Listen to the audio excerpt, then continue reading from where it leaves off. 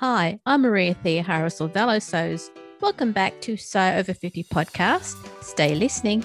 Sew Organised Style podcast acknowledges traditional owners of country throughout Australia. We pay our respects to Aboriginal and Torres Strait Islander cultures and to the elders past, present and emerging. Thanks for joining us for another great Sew Over 50 podcast.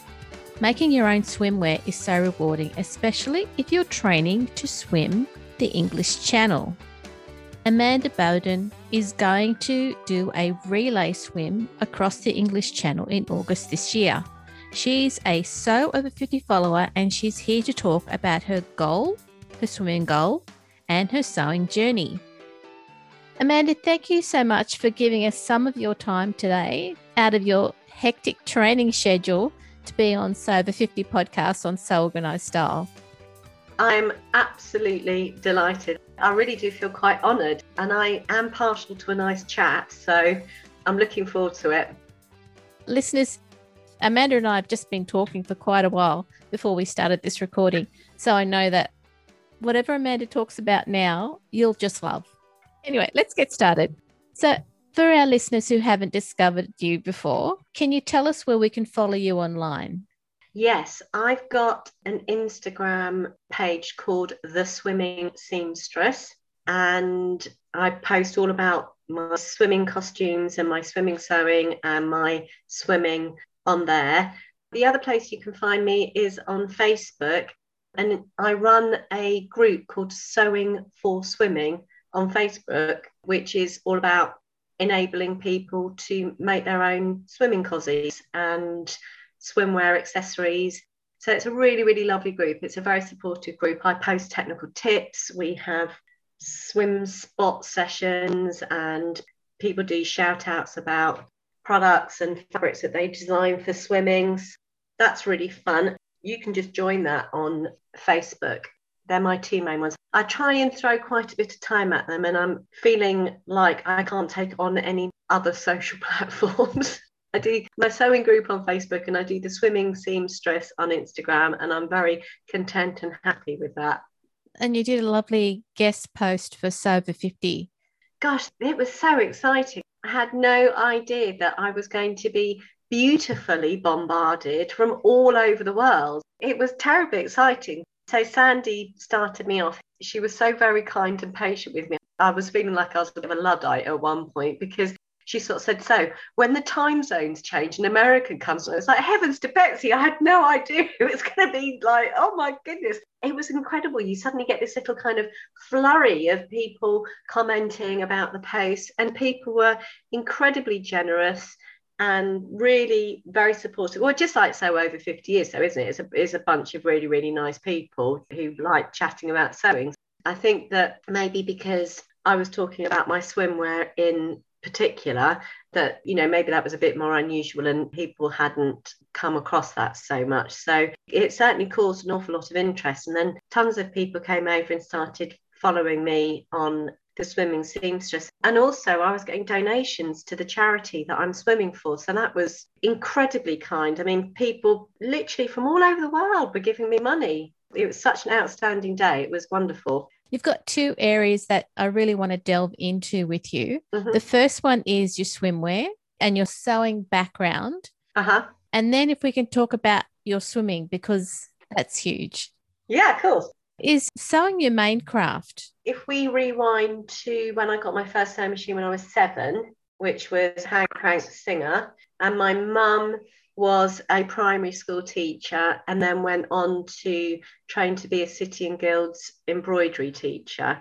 And both my nans were sewers and knitters and crocheters, as you kind of would expect for their age. And so I had lots of women about me who were very, very skilled and encouraged me. So I learned to sew and knit as a little girl and continued with that and absolutely loved it. And I ended up applying to study embroidery and surface design at the London College of Fashion, and I got a place there and did a 2-year course, and that springboarded me into completing my degree in textiles and fashion. Then I worked in the industry for a little time and did a few other things, and realised that what I actually really liked doing was teaching people and working with young people. So I went back to university in a postgraduate course and did my teacher qualifications, and then ended up teaching in schools. So when we grow up, I don't know, did you used to call them home economics teachers or domestic science teachers? Home ec teachers, yeah. Yeah, home ec teachers. So old school, a home ec teacher. Nowadays, we're called design and technology teachers with a food and textile specialist. But fundamentally, we're teaching kids how to sew and how to cook, with a lot of other things in between. And I did that for a long time. And then I had a nervous breakdown and was very unwell for a couple of years with clinical depression. And I was starting to kind of get my head above the metaphorical water with that, and thinking, I don't think I can continue in a school environment. I was quite broken by that, and I needed to think about where my skill set was and what I was going to do with myself. And I just kept going back to that point, was I really like teaching people how to sew. That's what I like to do. I like encouraging, I like showing people the techniques. I'm good at explaining things, and that's what I wanted to do. So the opportunity presented itself to me really by necessity, and I set up a sewing school in Felixstowe in Suffolk, where I live. It's super, super close to the sea. That's been running very successfully up until COVID. Oh, okay. Which is rather put the dampeners on a few things, but it's all right. We're marching on. I'm reopening in the middle of May, which is when the present restrictions allow me to do so. And so that's my sewing heritage. I've got a big interest in vintage fashion and embroidery. So I've run vintage dressmaking festivals. I've written stuff for magazines. I've done radio interviews, and I've done lots of stuff. But the thing that I like to do is teach people how to sew. That's what I will always return to. And as I've got older, I think that if the technology as it is now had been available to me in my 20s and 30s, then I might have taken some different routes in terms of being a lot more savvy with online delivery and things like that, because I like to be in front of somebody. I like to have that energy and be able to really get in and help somebody in the flesh. But the world is changing, and it means that we need to change too. So I've been developing my skills in being able to do Zoom classes and deliver online swimming costume making courses. And so I'm developing my business in a slightly different way at the moment because of COVID. And where one door closes, another opens.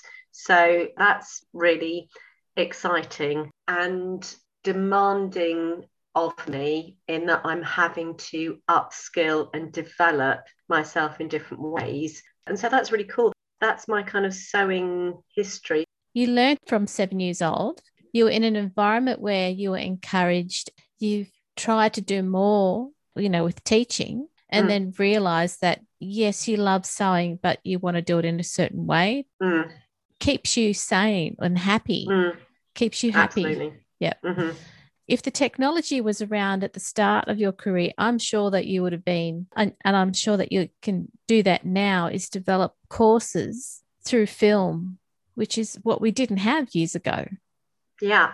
So it's exciting. I mean, I'm moving with the times. I'm keeping on going. I am. Ooh, check me out, all fancy. Are there any favorite techniques or patterns, notions that you would recommend people invest in when they start looking at making their own swimwear? Absolutely. There are some key components which will make your experience so much better.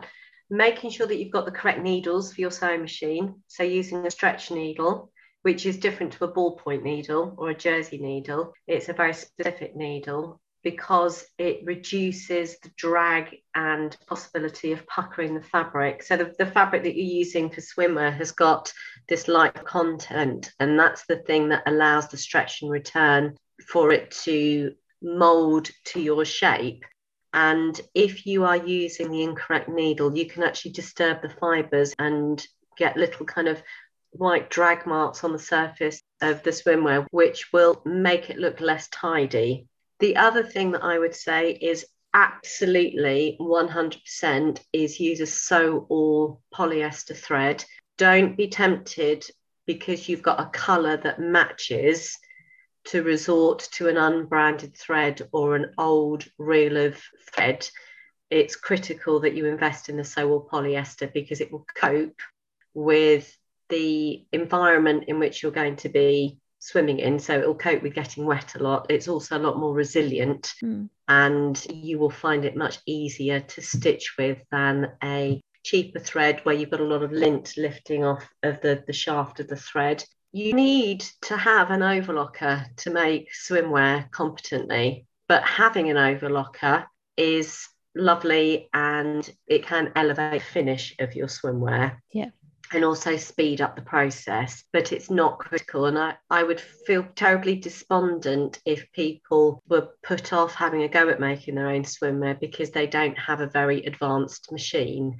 I've got my school machines, which I have, they cost about £100, but it's really, really not an expensive machine. It's got 18 pre-programmed stitches. They're real workhorses, and I make swimming costumes on that very successfully, using and utilising the skills and the stitches that you have available to you. So it's not about having to invest in really expensive equipment or overlockers. Good quality fabric, proper swimwear fabric, so something with between a 10 and a 20% lycra content. And it can be quite confusing when you start shopping for swimwear fabric because we use lycra in the UK as quite a general term for describing kind of anything that you make sportswear out of. And that doesn't necessarily mean it's suitable for swimwear. So the lycra is actually describing the fibre, which is the elasticity. So you would end up having lycra put with nylon on or lycra blended with polyester to create the fabric. And so what you're actually looking for is how much lycra, or sometimes called spandex, same thing, interchangeable terms, what the spandex content is in the fabric. So you need to have something, as I said, between 10 and 20%, or else it won't stretch and return enough. So what I would suggest is that when people are shopping for their swimwear fabric, they pay attention to the fabric composition. So a good retailer will tell you what the gram per square metre is. So you're looking at something between about 190 and 210 GSM, which is grams per square metre. Also looking at the spandex or elastane content being between 10 and 20%. Hopefully they would also say this is suitable for swimwear.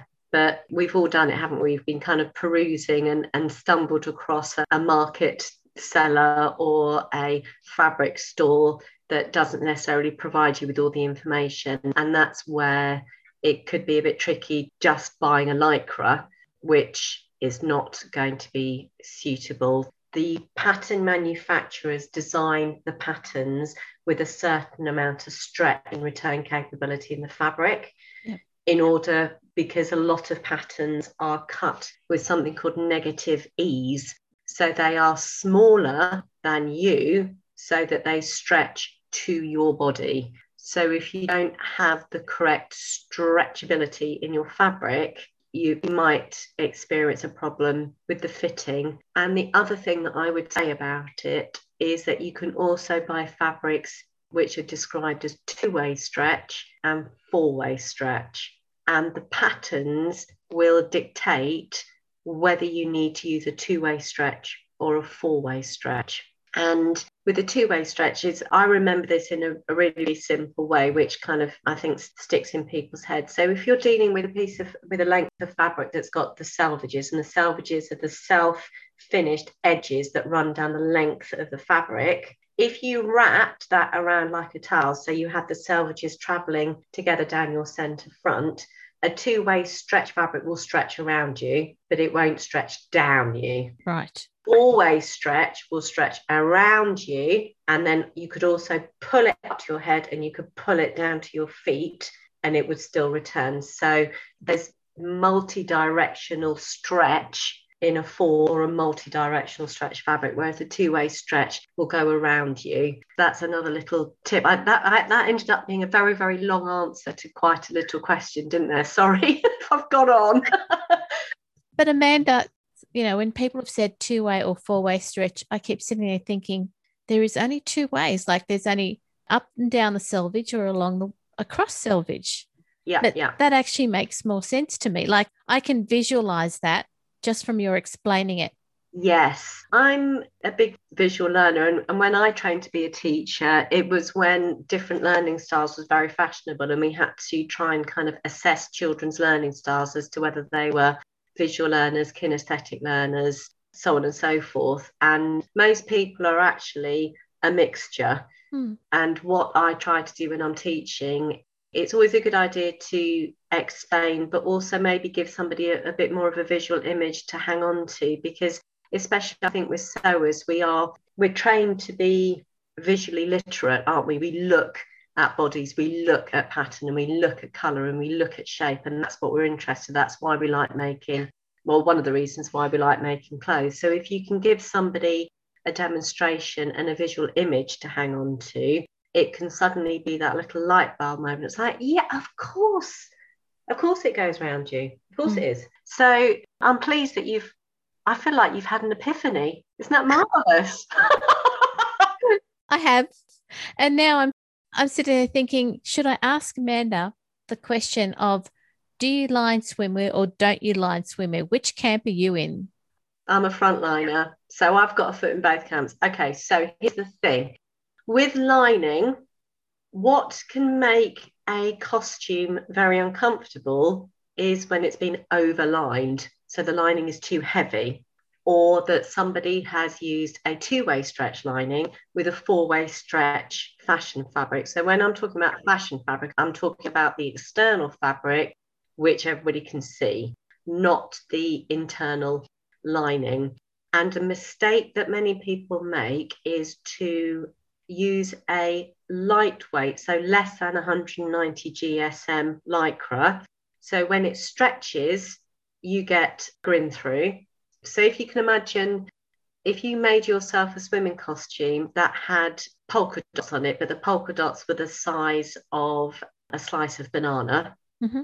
And what can happen is that if it stretches and it is very, very lightweight, you won't end up having banana-shaped circle polka dots. You'll end up with looking like all your banana slices have been stamped on and they've been distorted and squished out of image. And actually, what would be better if you're using a very lightweight lycra is to line it.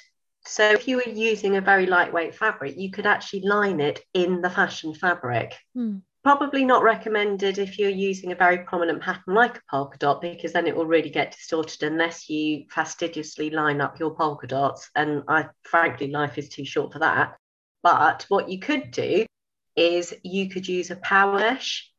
You could use a plain coloured lightweight lycra. You could use a swimwear lining, which is 100% nylon fabric, but it's got a lot of stretch and return capability.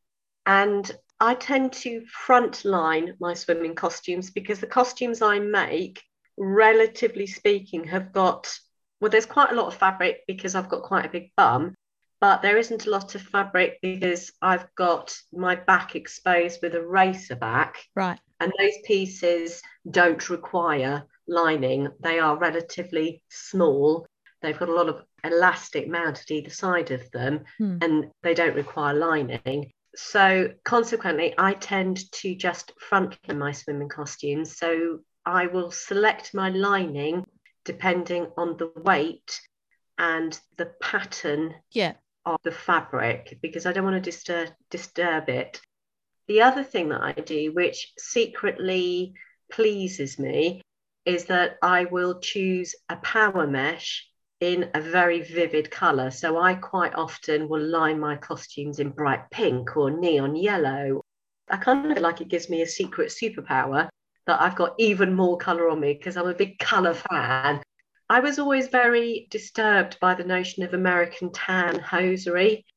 And I think that sort of what's defined flesh coloured, but it's not flesh coloured at all, has kind of stayed with me, and I find it quite repellent. So I tend to choose really, really vivacious colours for my linings.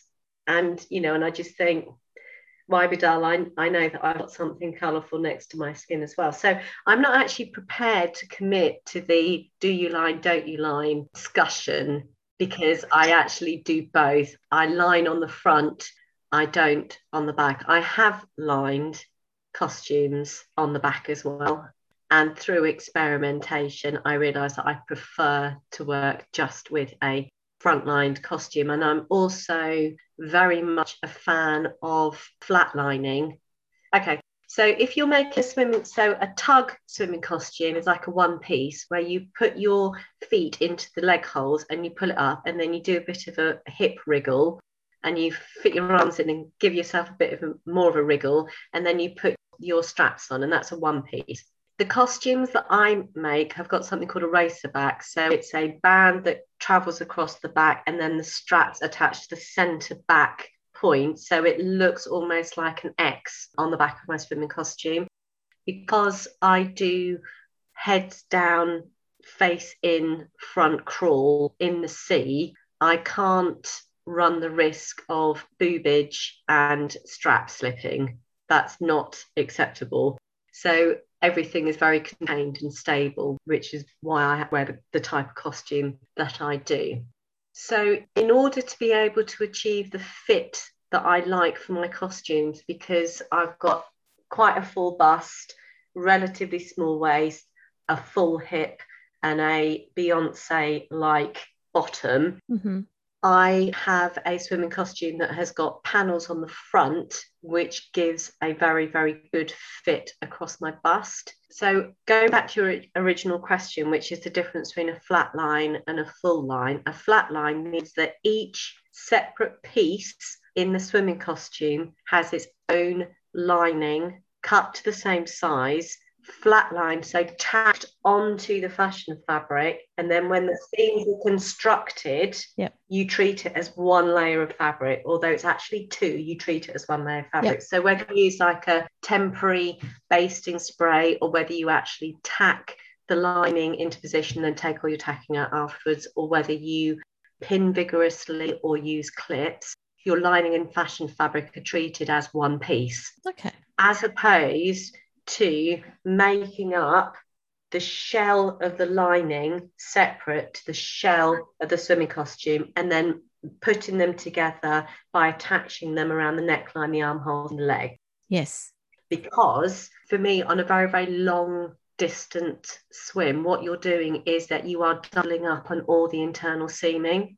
And what can happen if you're thinking about that you're swimming in salt water for 4 hours, 5 hours, 10 hours, whatever you happen to be doing, chafing is your enemy. Yes. So actually, I want to minimize the layers and the number of seams that are on the inside of my swimming costume. I also personally think that it gives a much neater finish, because you haven't got a lining kind of roaming around and only attached at the external edges, so it's only attached at the arms and the legs. Are you with me? Yeah, because I've made a one piece, like a mallet. Long story short is the fact that you're attaching the lining to those pieces and then sewing it so it's only one layer. Yes. I understand trying to get away from chafing, because when I've done it the other way, it feels like you've actually got two costumes on and you've really only got one. Exactly. That you have just absolutely hit the nail on the head. That's it. I don't want to be adding layers. I want to be making it as minimal and as comfortable and as fluid, as ergonomically appropriate as I can. So reducing the amount of bulk. And that's also why I tend to use rubber for my elastic, as opposed to a cotton polyester or cotton rubber braided elastic, that I'll use a flat rubber which is completely covered. So I don't create a casing on the edges of my swimming costumes. I mount the elastic to the inside, and then I turn the lycra over and use the edge of the elastic to guide the triple stitching or the top stitching, depending on what machine you've got, because it gives a very, very flat edge. as opposed to having a casing which you then thread elastic through, making it rounded. And again, this is to do with flatness and comfort. So that those are my preferred techniques, and those reasons why I make them in that particular way. I'm not saying that it's my way or the highway. I'm not some kind of like, oh, you got to do it like that. But given my experience and how I use my swimming costumes, if you're making a swimming costume because you're going to be playing on the beach and going for nice leisurely walks up to a bar with beautiful sarongs and the lapping waves, then having to make the choices about flatlining or whether to use a casing or not, it might not be relevant to you because you're not going to use your swimming costume in the same way. So you've got to make it fit for purpose. There are so many lovely techniques and different ways that you can do it. We're very lucky to have access to all the different means of making them. I'm just talking about the experience that I've had with making costumes that are suitable for training, pool training and marathon sea swimming. Shall we move on to the marathon swimming? You did the guest post for Sober 50. Yeah. You've gone and found patterns that suit your body shape. Yeah. For function. Mm-hmm. And the function is these long distance swims that you're doing. Yeah. How did you start the journey to doing these? Well, this one in particular that you did the guest post on is about the relay swim that you're doing for the English Channel that's coming up in August. Yeah, that's right. That's super exciting. It's quite an interesting story. 3 years ago at the sewing school, I run 6-week blocks of general dressmaking classes. So people come with different projects. It's different to lots of different levels. So you've got people who are quite advanced with novice sewers, different ages, different genders. And I had a lady who signed up for a 6-week general dressmaking class, and she said, what I'd really like to do is make myself a swimming costume. I said, well, that's absolutely fine. I said it's not something that I've made myself, but I can certainly help with your fit, and I can certainly help you with techniques, and it'll be really fun to have you there doing that because it's something new for me. And it would be foolish and naive for me to say that I know everything about everything, because it's simply not true. And there's always loads and loads of stuff that you can learn from the people that come to you for classes. So I was fascinated by this. And so she turned up with her fabric and turned up with her costume, and we had to make some modifications to the fit. She's got a very, very long back. And that's one of the reasons why she wanted to make her own costume, because she found it really difficult to get them to fit. She's not an extrovert, this lady, quiet observer, and was content to sort of get her head down and get on with what she was doing. And so after a couple of weeks, I was chatting and stuff, and I said, in all the time that I've been running a sewing school, I've never had somebody turn up to make a sewing costume. They're so widely available. And I know that you've had issues with fit, but do you do like tons of swimming or something? What's this about? And she said, I do quite a lot of swimming. And I said, what like races and stuff? And she said, oh, no, I don't do any of that malarkey. I don't do any of that pool swimming. And I said, what kind of swimming do you do? And she said, I do open water swimming. So, there's a name for going swimming in the sea and lakes and rivers and stuff. And she said, yes, it's called open water swimming. And I said, so what sort of stuff have you done? She said, I've swum in the sea and I've swum in the Lake District. And I said, what's the longest swim you've done then? And she went, probably when I swam to France. And I just... She swam to France. She swam to France. So I went, what? She said, when I swam to France. And I said, what, from England? And she said, yes. And I said, what, to France? Because I just wanted to make sure that you swam from England to France. And I went, right, everybody put their stuff down. We've got a situation here in the sewing school. And I went, Louise swam to France. I'd never met one before. When I was little, people that did that used to be on the telly, on the news, covered in lard. Yep, we saw that too. Yeah. It was like a and I was practically hyperventilating with excitement, and she was just started laughing at me, and I went, oh my goodness gracious, when you swam to France. So I said, that's why you need loads of swimming costumes. Oh my God, I want to be your friend. You're just amazing. She is just the most superb human being ever. And she said, oh, do you like swimming? And I said, oh, I love swimming. I love being in the water. You know, I would always be that kid that was the last one to get pulled out. I'd never done competitive swimming. I don't have a classic pool swimmer's physique.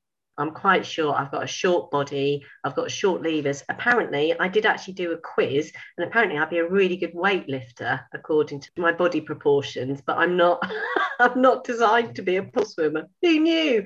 So that I've proved that wrong. You can't do weightlifting in the water, and you love the water. So yes, exactly. So Nick to that, I thought, wow.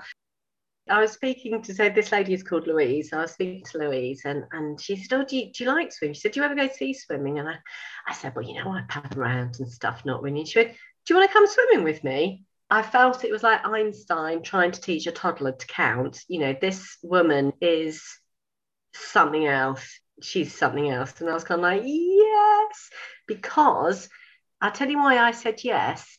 It was the year that I was having my 50th birthday. And I'd promised myself that every month I was going to try something new as a kind of a challenge. So I learned to play the ukulele, and I did a millinery course, and I did loads of really, really fun stuff. And I thought, well, this will do for one of my things. So I said, yes, I'll come sea swimming, thinking, oh, strike a light.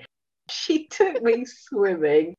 She's so kind, so gentle. I think I did about 5 minutes. Like, well, that's enough of that then. I had enough of that. I feel a bit sick.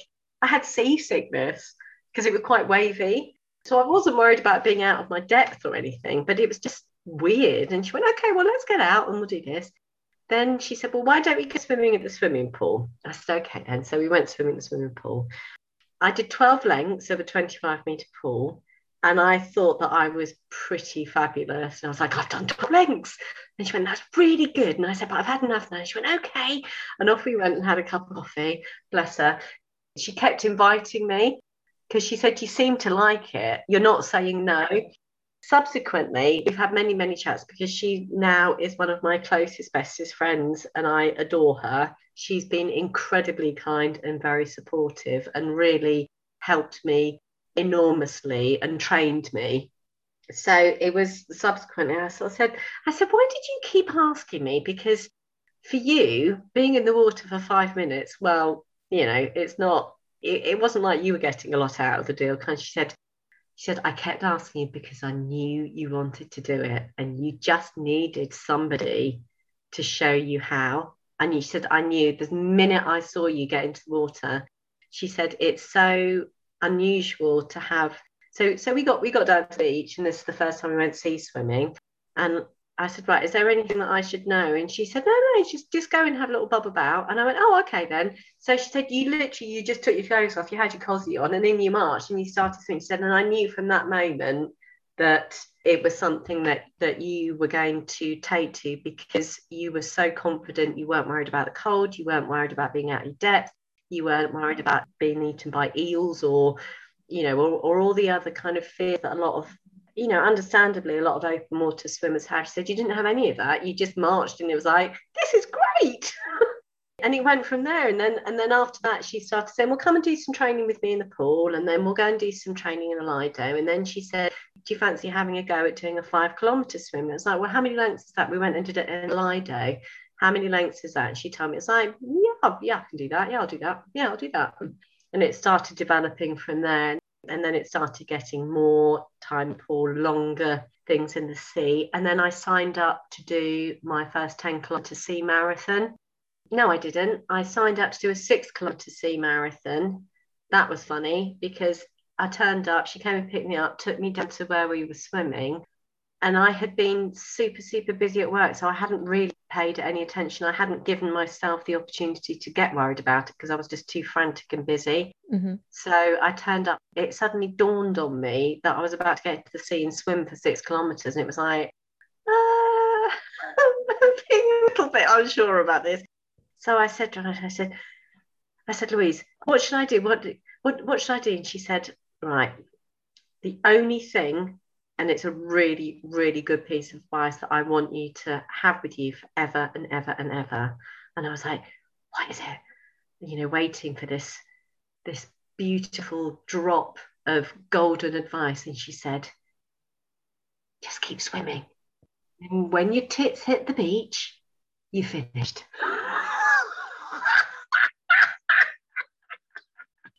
Anything else? And she went, no, you just got to keep swimming.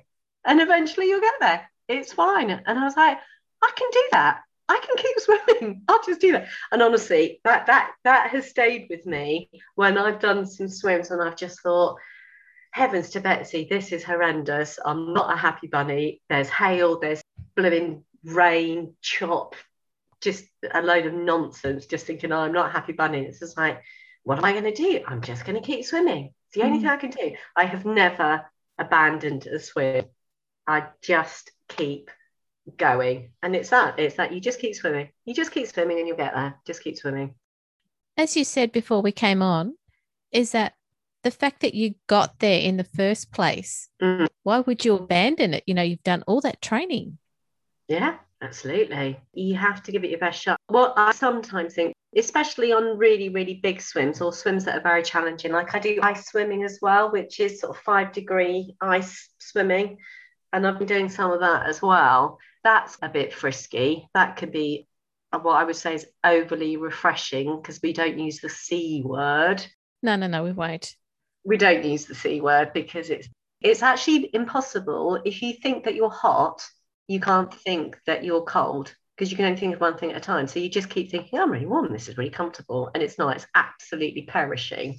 And you can't feel anything below your elbows, but hey ho. So going along, and I just think, if you get out now, if you abandon this swim, in half an hour, you will be so cheesed off with yourself. You will be so disappointed. And you'll think, I could have kept going. And so what you have to do is you have to kind of, it's almost like I go through a process of welcoming and embracing these gremlins that come and speak to me on these swims, that are saying, what are you doing? You're cold. It's tired. It's raining. You could be at home. You could be drinking hot chocolate. What are you doing? Why do you think you're doing this? All these kind of horrible little pesky gremlins. Do you know what I mean? That come and sort of try and rock you away from your, knock you off your perch.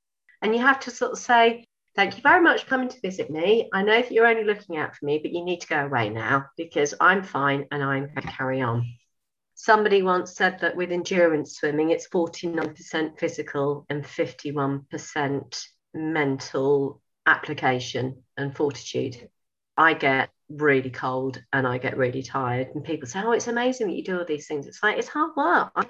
I suffer. I'm exhausted. I'm cold. I'm not just skipping around it like a little lamb in a field. It's hard. My arms hurt. Sometimes I have to go to bed and my husband laughs at me. He says it's like having a corpse, because I'm so tired. He sort of has to check I'm still breathing with a mirror, because I'm so exhausted. It doesn't come without a cost. It just depends what you're prepared to pay for the sense that you've done something remarkable with your body. And I think that's really valuable. And I think as a woman women in their 50s maybe become, I don't know whether we become frightened of pushing ourselves, or we're not used to doing it in the first place, so we don't do it, or whether it's society's kind of like, well, what are you doing that for? I don't know about any of that, but for me, I don't want to stop pushing. That's where I am with it. I agree. What you're doing is actually quite remarkable, because you're training hard. You're doing various types of training. You've got goals throughout the year that you're training for. And you look fabulous because you've sewn your own swimwear. Thank you. Nobody else has got my cozies. They're probably looking at your cozies thinking, where did she buy them from? Yeah, lots of people do actually come up and ask me. I'm also very inclined towards theming my cozies. So, for example, I did a swim in a subsidiary of the Thames called the Jubilee Swim, and it's in Royal Windsor in Berkshire, where the Queen's got one of her palaces, a castle. So I've managed to find some swimming cosy fabric that had crowns all over it. So I had a royal cosy with gold and red accents because I thought that was terribly regal, matched with red lipsticks. That was rather good. And my lipstick stayed on. So that seemed to impress people more than the fact that I just swam 11 kilometres. People saying, oh my God, you still got your lipstick on. It's like, I know you've got to blot 3 times and do foundation. So that was my top tip about that swim, how to apply lipstick. I did a swim down the River Dart in Devon. That was a 10-kilometre swim for a charity called Level Water. They provide one-to-one swimming lessons for children with disabilities. And I had a teal and white ombre swimming costume, which was just like their logo. I've made myself Christmas cozies. The first time I did a sea marathon, which is 10 kilometres, I made myself a Wonder Woman themed costume. Yes. With blue fabric with white stars and red and gold. So that was kind of like a little internal booster to my confidence about doing that. For Swim Taika, which is the charity I'm swimming the English Channel for, the money that we're raising is going to go to projects in Brazil. But I've got to have 4 costumes for that because of you do not want to change into a soggy cosy once you've come out to sea. It's really like a damp gusset is just miserable. So let's not go there. So I've got to make 4 costumes for myself to change into, and I'm basing those on the Brazilian flag as part of the kind of swim type of thing. It's basically just finding excuses to make more and more swimming costumes. I've got this kind of insatiable desire to make costumes all the time. I've got an ice swimming competition that I'm doing in December later in this year, and the team that we're in is called Team Quackers. The logo is a rubber duck, so I found some swimwear fabric that's got rubber duckies on it, so that's going to be cosy for. Yeah, I like it. I don't know whether the swimming fuels the passion for making swimming cozies, or making swimming cozies fuels the swimming, or whether it's just kind of symbiotic. It obviously goes together really well. Yeah, I think so. Do you have 1 or 2 swimming cozy patterns that you use all the time? Yeah, well, I've now perfected my racerback, which is so comfortable, and I've altered it and changed it and developed it until I've got it just how I want it to be for my sea swimming and my training, because it fits my bust really well. It's got quite wide straps, which means on a long swim they don't kind of dig into you, and it's very supportive. I've just perfected it so that it doesn't ride up on the bottom when that very repetitive movement of sort of rotating hips and then that 2B hit, which just means that you're doing that over and over again, thousands and thousands of times. So I've got it so that the costume just stays put. That's my go-to. But I've also got some play cozies for when I'm going on holiday or just kind of mucking about, which are quite fun, and that's just a pull-on tug. And then the next thing that I want to have a go at is making a two-piece, a tankini to sea. I don't know whether I would want to use that in the sea, because when you're doing outdoor open water swimming, especially when you're training, you tend to wear something called a toe float, which is like it's a really, really high visibility floating bag, which is attached to some webbing, which then goes around your waist. And it's got a whistle on it, and it just makes you tons more visible in the water. So if you're getting into a pickle or if there's a problem, then people can find you. It's not designed to be a flotation device, but you can hold on to it and it gives you a bit of respite. And also you can get ones that are designed so that you can put feeds and drinks inside. So if you're doing a marathon, you need to stop and hydrate, and sometimes you need to have a cheeky Ellie baby or a little slither of flapjack just to fortify you. So the toe floats are pretty good. So I'm not sure if I would want to have that webbing around my exposed midriff. I kind of like the idea of making some tankinis for when I'm doing pool training as well. So I'm always on the lookout, and obviously teaching it and running the Sewing for Swimming group. There are people who are constantly posting pictures of new swimming cozy patterns, so there's certainly loads to pick out, and really, really good size ranges now. the pattern designers have really upped their game in terms of being able to provide a range, because that's kind of one of the reasons why I started making the swimming costumes in the first place, because I had like a standard commercial, which I think the most exciting colour I could get was navy blue, and in my size, in a what I would say would be a training costume rather than a holiday costume, so something that's going to stay put and that you can train in. I just go, it's just really, I don't like them, they're boring, and that's not what I'm about at all. So that was the reason why I started, because I couldn't swim in costumes that were vibrant and reflected my personality in a size that I wanted. And it seems that might be quite similar for many other women. The size provision is an issue. So it's good to have a swimming costume that fits you, so that then you can go ahead and make any variation that suits your mood. Exactly that. I think that So Over 50 is marvelous because it gives an opportunity for women of our age to showcase how fabulous they are across the world, and how creative and skilled and supportive they are. It gives an opportunity to make a statement about what they're about, and it's not necessarily to do with what they have achieved in their life to that point, or what their caring responsibilities, or what their families have been, or what their careers have been. It's something which is very personal and a real celebration.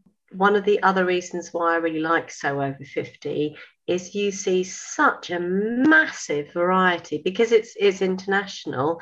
You have a massive variety of people from all over the world, people with different tastes, people with different cultures, and they're all sewing and celebrating what they do. And I find that really, really inspirational. So, even if you can't find somebody who is exactly the same as you and with exactly the same figure and exactly the same taste, there will always be something there of interest. I mean, I think you lot that curate So Over 50 do a remarkable job, because it's a huge amount of work to pull it all together and to constantly come up with all those ideas. And it's this constantly moving, evolving celebration of women of our age. And I think it's remarkable that we've got that and we've got access to that. And if I have played a small part in making somebody think, do you know what, I'm just going to give that a go because that lady's bonkers and that's what she's done, then I think that's just, I'll take that. I would be very, very proud of that. So I think that's my little summary, I think. And it's all thanks to the hard work behind the scenes by Judith and Sandy, because they're the ones who have been running this with volunteers. And Susan does the blog posts, but they've been doing it solidly, and it's just been wonderful. It is. It's amazing, isn't it? I mean, hats off to them. Swimming caps off to them. They're epic, aren't they? Yes. Very good. And also, can I say thank you also to giving me the chance to kind of blather on about swimming and swimming costumes all the time. I don't know how you're going to edit this. Amanda, it's been great to speak to you. Now, before we go, what can people do to support your first relay swim across the channel, the English Channel? Well, so there are a couple of different ways that people can support me. There's the obvious one of actually giving money to the charity. That would be very supportive. And there's a link in my bio on the Swimming Seamstress on Instagram. But one of the things that I love, and I'm going to be doing it more frequently the closer I get, is to actually talk a little bit more about my training and what I'm doing to prepare myself. So spreading the love and those kind of positive affirmations that other people give you about what you're doing are always very, very heartening and encouraging. So it's really lovely to get the feedback. And So yeah, just hit the likes, and if you feel inclined to say something, then go ahead and say it. And if you want to give me some money, then, well, not give me money, but give the charity money. Swim Taika, it's preventing child drowning and encouraging water stewardship in developing countries. And there's nobody that would ever say, no, I don't want that to happen. That's right. It's a good one. And I'm going to be thinking about that when I am front crawling my way through over to a croissant. Hopefully more than one croissant. Yeah, a lot of croissants with jam. You'll have earned every single bite. Every crumb, every buttery golden flake. Very good. Thank you. Thank you too. And have a lovely day, listeners. This episode of So Organised Style Podcast was produced by me, Maria Thea Harris, with permission of Amanda, sound by bensound.com. You can subscribe to So Organised Style Podcast, spelled with an S, not a Z, on all good podcast apps. Make sure you listen to over 40 of the So Over 50 podcasts we've now published. Post any questions or suggestions you have on our Instagram account at So Organised Style or on our website www.soorganisedstylepodcast.com or on our Facebook page. We look forward to joining you in your sewing room next time. Stay safe, everyone.